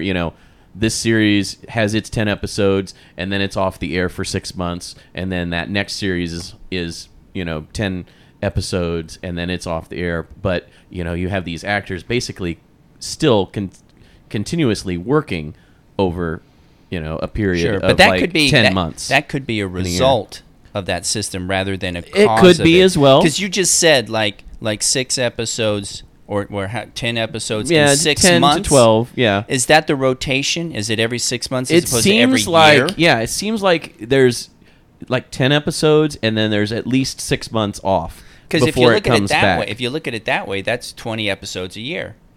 That's Give or actually, take, yes. That's actually kind of close to what America does. I mean, I know last year Doctor Who, they did 6 episodes, and then it was done for 6 months, and then they came back and did 6 episodes plus the the Christmas special. So that's like 13. So yeah. All right. I was just So curious. I mean, What's I the think it economics depends on behind each it? one. Yeah, I mean, maybe somebody out there knows. If you do, write to us. Comments at Ugly Couch Show. Maybe we could get a little bit more insight into. Let us know, shockers. I will take that. And I will say, with British television, I'm usually wanting more when I'm done with the season. Hey, That could be always part of leave it them too. wanting more. That could be part of it too. Instead of Whereas stretching out an idea till Once I've hit it's- 20 yeah. episodes of TV show, I'm like, okay, I'm ready for this to be done now. And it- Find that middle we're ground. Seeing And- that change. So We are. maybe it will continue to change. Well, yeah. Well, the whole on demand, the Right. whole binge watching. Yeah, that's what I was just all gonna of say, that the stuff binge watching. has changed things dramatically. Because I think it used to be simply that you put out something every week for just about half a year, then you repeat it, and then come September, Remember that week when everything premiered and everything started up again in September, right after school started. That's when the whole new season of television started, and it ran for almost half a year, and then you went into your repeats That whole again. model is retiring, so we're Yeah. we're in the midst of change with it. Yeah, it is a great point. With the binge watching, phenomenon, you've got people watching an entire, 2 or 3 seasons of a British series versus only being in the same amount of time that they would do one season. Well, it depends. Binge watching. But the HBOs are just like the British model. Yeah, you they can only knock do out a 6. season, of Boardwalk Empire or Right. or something like that in a weekend of just and, running it. And also with HBO, they're able to put more money into those 10 episodes instead of stretching it out for 20 episodes. They're able to put much more We've hit a money Mobius per loop. episode in. Yes, Higher production value and so forth. it's true. Of course, the flip side of Oh, that. this is the back door. Rub and smell. Rub and smell the back. Now, well, if they're kicking ass. Reach around, rub and smell. Reach around, rub and smell. No, I'm Reach. She's around. Get it straight, Commissioner Gordon. No, when you compile these for your DVD sets, you have less product. You have product that has less episodes in it, but the price structure is staying pretty high. Yeah, they do tend to still stay in that, $40 range for a season. Sure, but when you're talking about also network television, you're talking about filling airtime to put commercials in it. Right. So the more episodes you have, the more commercials you have. And the more episodes you have, the more you get to sell when you syndicate. Yeah, because you're Right, looking at right, exactly. about 42 minutes per. So there's another economics issue to having more episodes versus having less episodes, and I'm At I'm least so here with sure, the commercials, I'm yeah. so sure that it's pure economics in how these things are Yeah, absolutely. structured, as opposed Everything's to any bottom kind of line creative now. distinction. No, not yet.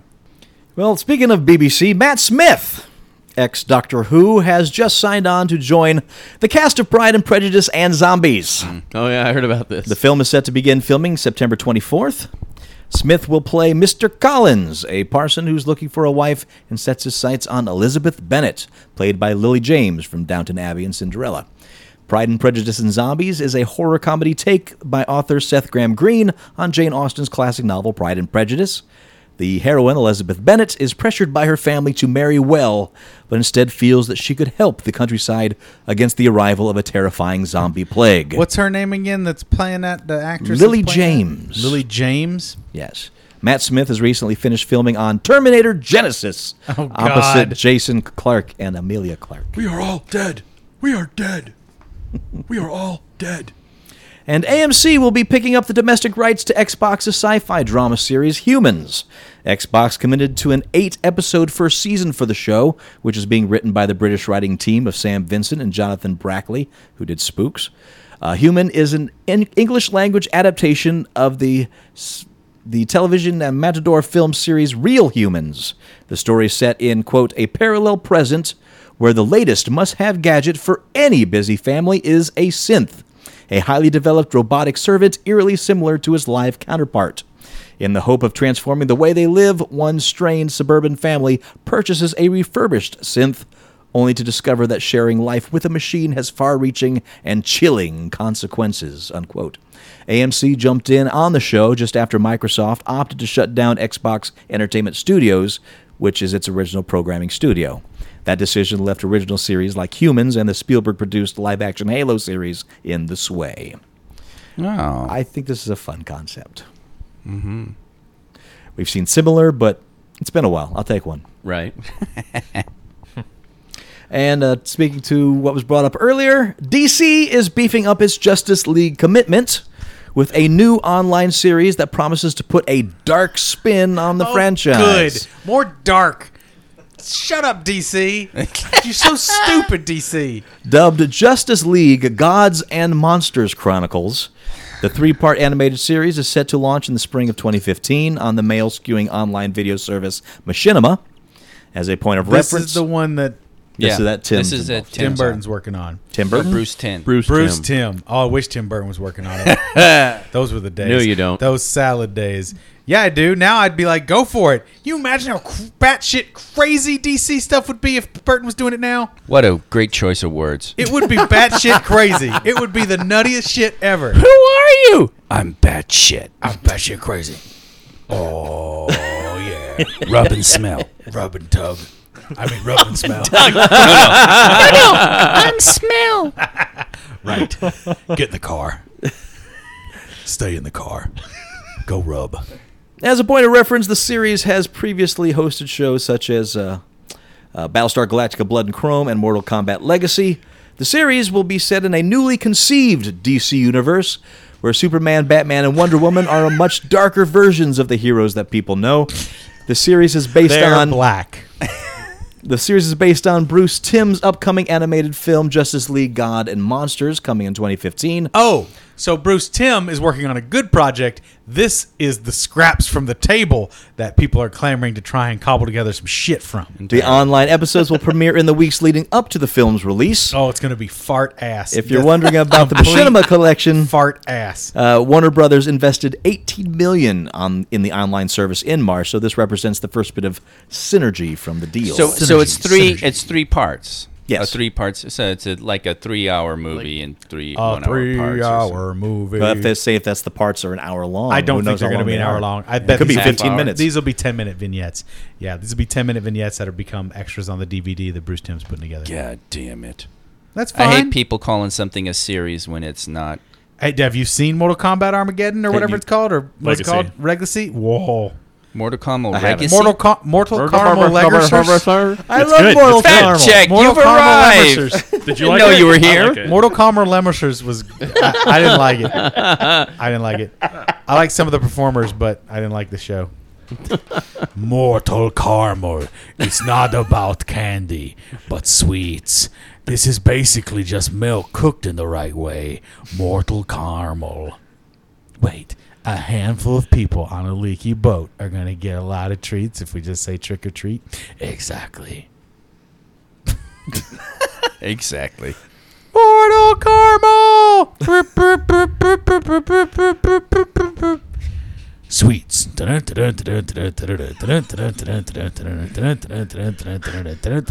Unwrap him. Exactly. He smells like gravy. He smells like gravy. Caramel apple. Caramel corn. Just caramel. More caramel. Caramel dipped fudge. Caramel brownie. Salted caramel. Mortal Caramel. Dear. Kickstarter CEO and co-founder Yancey Strickler has announced that updates have been made to the site's terms of service to address projects that failed to deliver the promised end product and rewards. The updated policy states that project managers that encounter complications are expected to perform several actions, including posting an update to detail what has been done, how exactly funds were used, explain the specific complications, complete transparency on how all funds were used on the project, and return any leftover funds to the backers that did not receive their rewards. This update to Kickstarter's terms of use follows several high-profile game projects that ran into complications after being fully funded and were canceled, including Yog Ventures by the Yogcast, as well as Neil Stephenson's sword-fighting game Clang. Turns out That I is don't know sad. how to program video games. I'm sorry, backers. Have a good that- day. I'm moving to Cancun forever. Clang was sad, man, because I don't know what happened with Clang. Yeah, I don't know what I happened. know what happened. Oh yeah, Clang, clang, clang went the trolley. No, what happened? I have no idea what. Who's happened. Clang? Clang was Neil Stephenson. He's a science fiction writer. I know that name Okay. just from you. Snow Crash. It's a Klingon officer. What the hell else? I'm blanking on all of his stuff. But he was one of the cyberpunk authors. Came in at the end, and he's a respected science fiction writer. He's one of those new breed of the historic European martial arts fighters. The full contact, get in armor with swords, fight European, and they're not reenactors. They're not SCA. They're actually learning the sword. They translate and update the fight books from medieval times, and they learn the fighting techniques, and they go out there and they fight. So you're saying, with in his- addition to writing, he is actually a combatant, Yeah. a true physical, real-world combatant. And he and other writers studied this stuff. They did a nice little series called the Mongoliad, which is about Mongol invasions in medieval times, and they wanted to produce a video game that was just like a first-person shooter, but it was a medieval combat sword fighting game, and it was meant to be something along the lines of Wii U type interface. You're up there, and it was supposed to be just based on their knowledge of real sword fighting, and something happened where they tragically discovered they just can't do it. Along the lines of what you said, I just can't program a game. I don't know exactly what happened.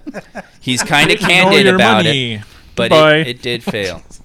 Well, I remember it. Having worked very briefly at a video game studio, I can tell you what a precarious razor's edge even the most well-funded projects lie on. Yeah. Video games are a gamble at best. The Well- fact that people give previews at all, in that industry, it's just wow. It's a gamble. Every single game that you play, it's like movies in a very similar way. It's a miracle that they happen. If they're good, it's a double miracle. Well, Stevenson himself said it was quote, not fun to play. It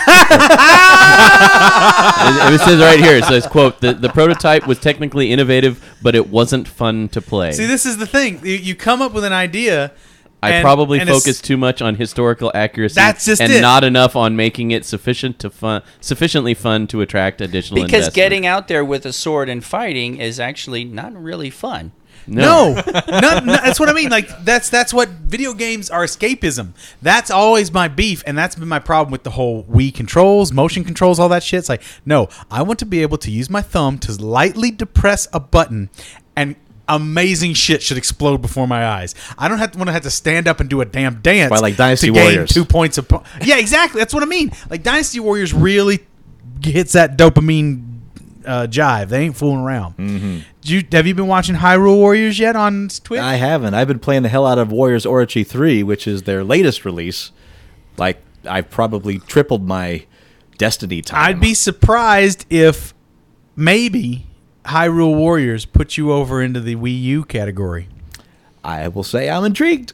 Definitely You intrigued. should watch it. There's a couple people playing When it those online. Amigos start coming out, I'll probably be getting closer to a Wii U in my life.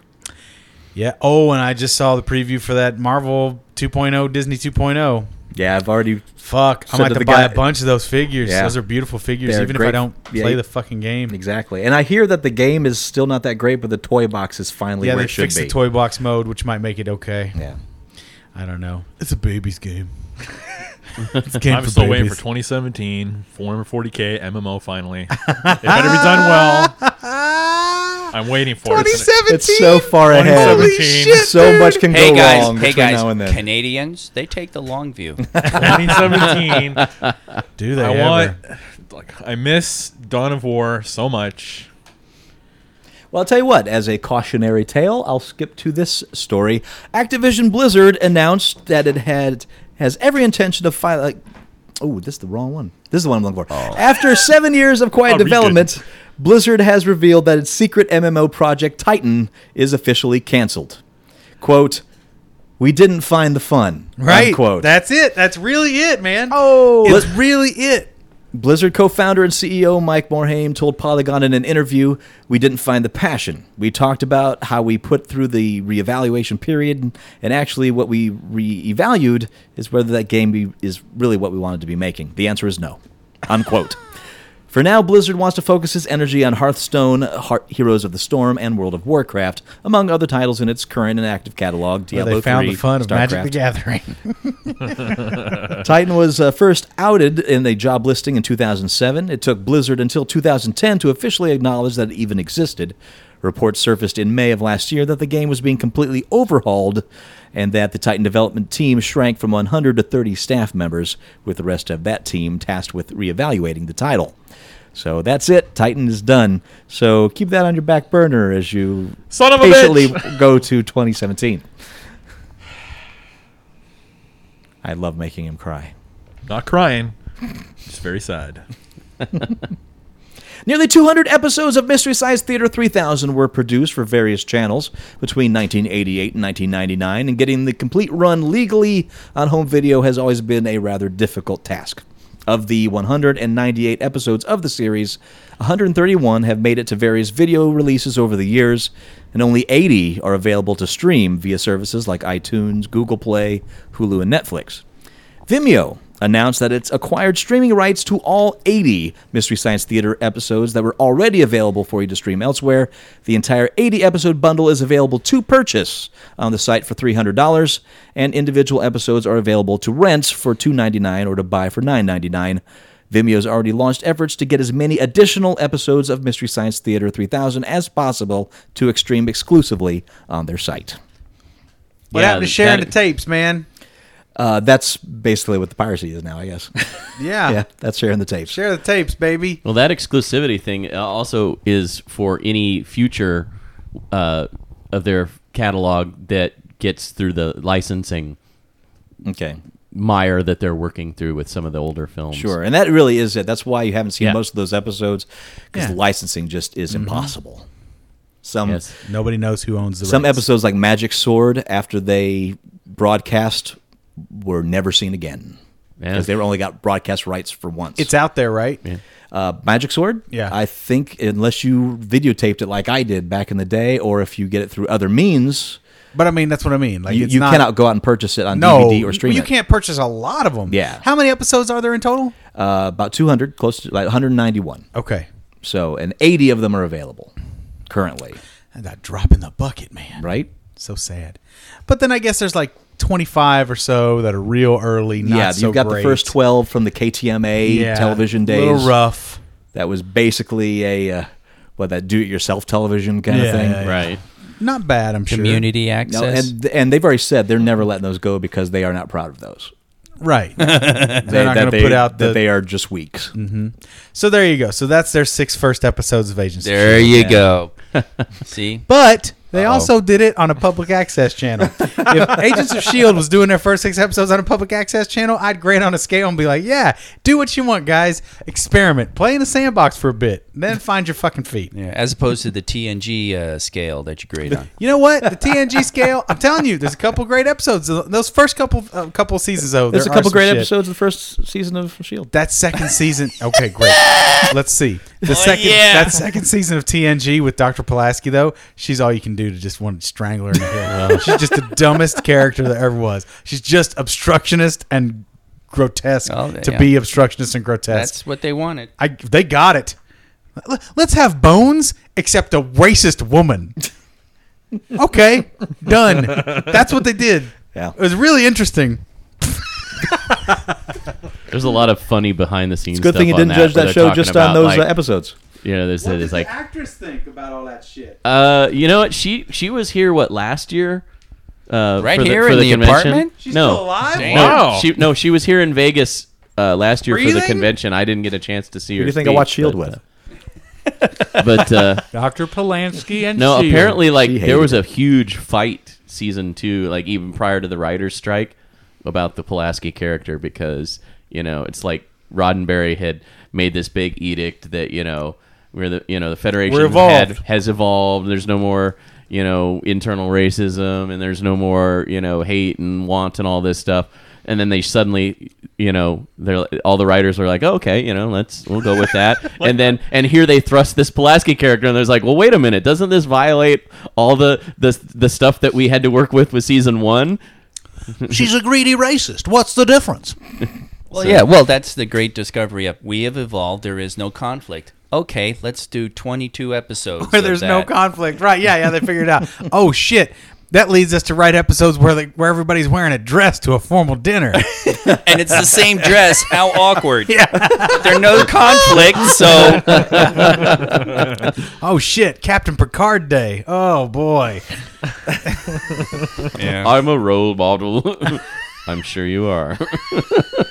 Yeah, man. Shit gets pretty. You're right. I mean, yeah. No conflict, no peace. Yeah. No conflict, no show. But conflict isn't inherently necessary in and of itself. I think Well, sure. I think risk, danger, jeopardy can be a substitute for conflict. And those can all come out of exploration as well. Right. So- Yeah. And then Yeah. we can explore, Which they demonstrated throughout the series. and then we can explore, like they did, the great internal dynamics between the characters when they are faced with challenges and how they work together to solve these Well, challenges, yeah, and- rather than just oppose each other and cause Not shit. internal the risk- conflict, but conflict of the group against. Yeah, the exactly. others. At the risk Yeah. of being a little shitty to the creators at the time, that almost seems to me like they lost faith in we're going exploring and we're going to encounter new things.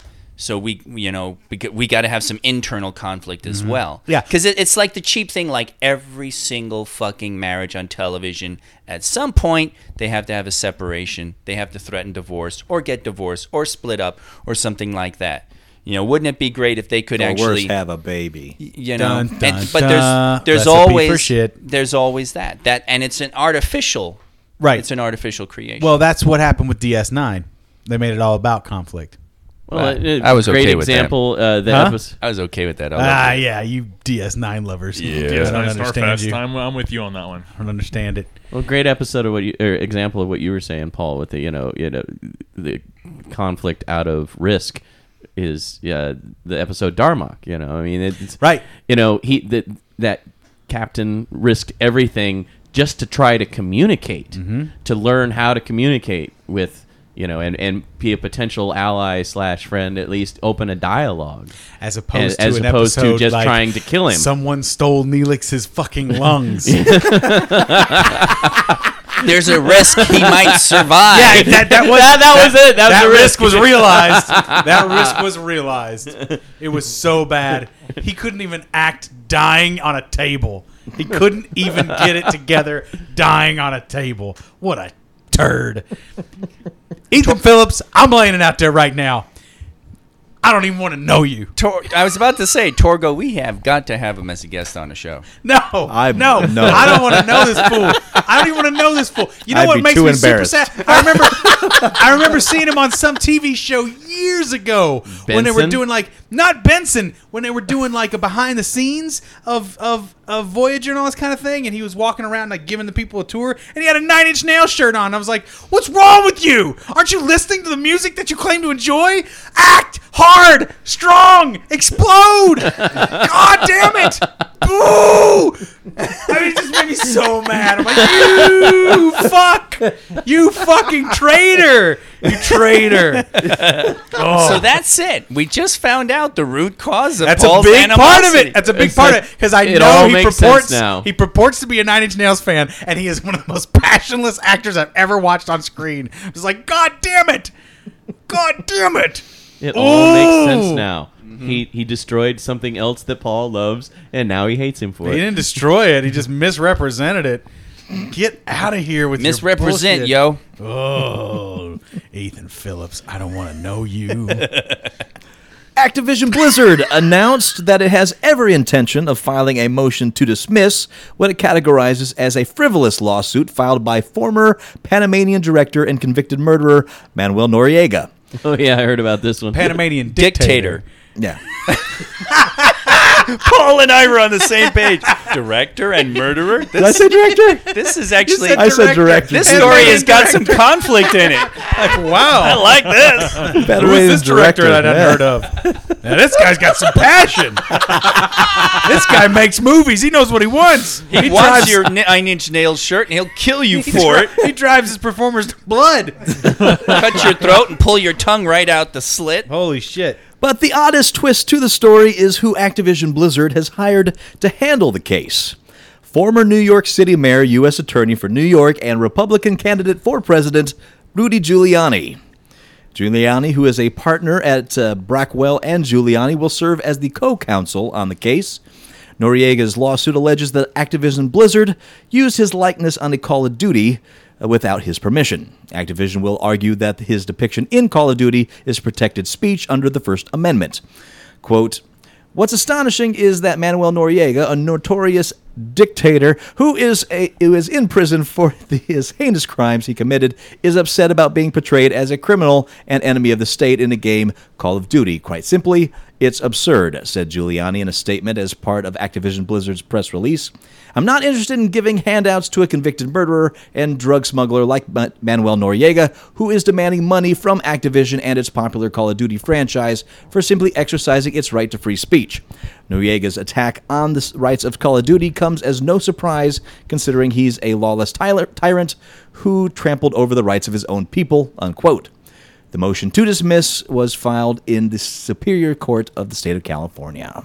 Yeah, it's kind of interesting. They actually do have a huge amount of legal basis for the dismissal because as a former head of state, Noriega he's a diplomat, or not a diplomat, but rather a politician. Mm-hmm. And politicians don't have likeness rights because they do not derive income from their image, i.e. like an actor would derive income from their image on screen, etc. Is that an established legal precedent? Yeah, it is. That's interesting. So that's one of the reasons they're trying to get it dismissed, was because as a figurehead, rather, a public figure. I'm just interested that it gets dismissed, because when does it get to the point where it's not libel because it's fucking true? Yeah. You know what I mean? How far do you have to take it? It's like, oh, I was depicted as a murderer and bad man while I sit in this jail cell for my murderous bad man qualities. Yeah. Right? I mean, like, sure. What the fuck? Our grasp on the truth is getting so loosey-goosey anymore. Our history is like a year old now. Like, history's like 6 months. It's getting gross. Yeah. It's gross. What is also interesting, Paul, that you'll probably enjoy on this is... I'll bet I'll enjoy it. No. The fact that you have always maintained, and I totally agree with you, that video games are art. Right. Because they are trying to base this on a First Amendment right of free speech, i.e. it's an artistic representation of that public figure that could set a legal precedent for the future that says video games can be legally defined as art. Wonderful. Good. So that is Steps a in the right direction. positive. That's what I'm saying. There's that can definitely spin out of this. There's definitely some things that need to go right in this. Yeah, we'll be watching this as this develops. Mm-hmm. Absolutely. Go Rudy. The city of Frisco, Texas, plans to invest $1 million to bring the Video Game History Museum to town. $1 million. Founded as a nonprofit in 2009 by John Hardy, Sean Kelly, and Joe Santulli, the Video Game History Museum has spent years collecting vintage game software, consoles, and memorabilia to build what some call, quote, the most comprehensive collection of video game memorabilia ever assembled, and share it with the world. The group often loans out parts of its collection to museums and traveling exhibits, but organizers have been hoping to give it a home of its own for a long time. They moved one step closer on that goal on Thursday when the Frisco Community Development Corp voted in an agreement that gives the museum $1 million for building renovations and startup costs. That first version will be called the National Video Game Museum 1.0, and will serve as a starting point that will hopefully lead to a much larger, more permanent home in Frisco. The Video Game History Museum would join Frisco's Cultural District, which is already home to the city-owned Frisco Discovery Center. That's just my district. The center houses the SciTech Discovery Center, Black Box Theater, the Frisco Art Gallery, and Frisco Arts. Nearby is the Museum of the American Railroad. Under the terms of this deal, the Video Game History Museum would lease space inside the Frisco Discovery Center for $1 per year, while around $800,000 of that money from the city would go toward renovating the space and expanding the center's parking lot. Two $100,000 grants, one from the Community Development Corp and one from Frisco Convention and Visitors Bureau, would also go toward the museum's startup costs. In return, the museum would bring in about $2 million worth of its collection to Frisco. It would also contribute $200,000 in matching funds for its startup. So not going to Southern California, but Frisco, Texas, gentlemen. Road trip. It's a suburb of Dallas, right? I don't know Frisco. It's kind of in the sticks is what I hear. I don't know exactly where it's near. Well, it seems to have a decent cultural center there with all that. Yeah, that the Discovery goodies. Center that they were talking about. Yeah, it's the only sad part. Ed Gadget had a little bit more on that, but the only sad part is that the amount of space that they have right now is not enough to display the full collection that they have available. And that's why this is 1 Yeah, exactly. They were saying that, but the hope is that they will get enough attendance that they can expand. And the only downside is the expansion would require an expansion of the existing building or finding another building to move into that has more. Kirsten's having an space. adventure with the couch here. Is there a dog under there? Be careful, you're going to crush it. Are you all right there, Commander? All right. Okay. I'm okay. He's a dancing It's all right. man. It's okay. You know what? I would like to offer my services as a master pack rat to come and help them in the installation, because I could guarantee I could find room for all their shit in that space. 'Cause you'd be amazed what I Yeah, find the- Be close for together and my touching. places. Yeah, they said that the square footage they have currently to move into there is only about the size of a baseball diamond, so it's not very big. But you That's a know, lot of Paul's console worked with stuff. smaller. Yeah. He works with smaller all the time. I always look for the small spaces. That's what you want. Oh, yeah. You want that tight, confined space. Rub and smell. What do you want to rub and smell? Write to us. Comments at uglycouchshow.com. Or don't. No, do it. Do it. And I want to thank all the scoops that are listening. I want to thank all the shock monkeys. You are shock monkeys now. It's official. Damn it. Yes. Shock monkeys. Shock monkeys. God damn it. Much to 80s Jeff chagrin. Shock monkeys. We love it. I think the only thing that saddens me is that we did not get any emails with alternative suggestions. Because of there's Shock nothing better. No, there's got to be something better than No, Shock we got Monkeys. a few other ones on there, but definitely Shock Monkeys is the best one of that. Ace helped us out with some suggestions, but he liked shock Although I got a monkeys too. feeling that Kristen Shockers is going to stick around. I you know what? I've been pushing Shockers for a couple months now. I've even said it before, so people ignoring me was just kind of like, fine, be that way. It's just fine. It don't matter. It's going to be monkeys inside a few months. That's what happened to the space monkeys at Star Trek.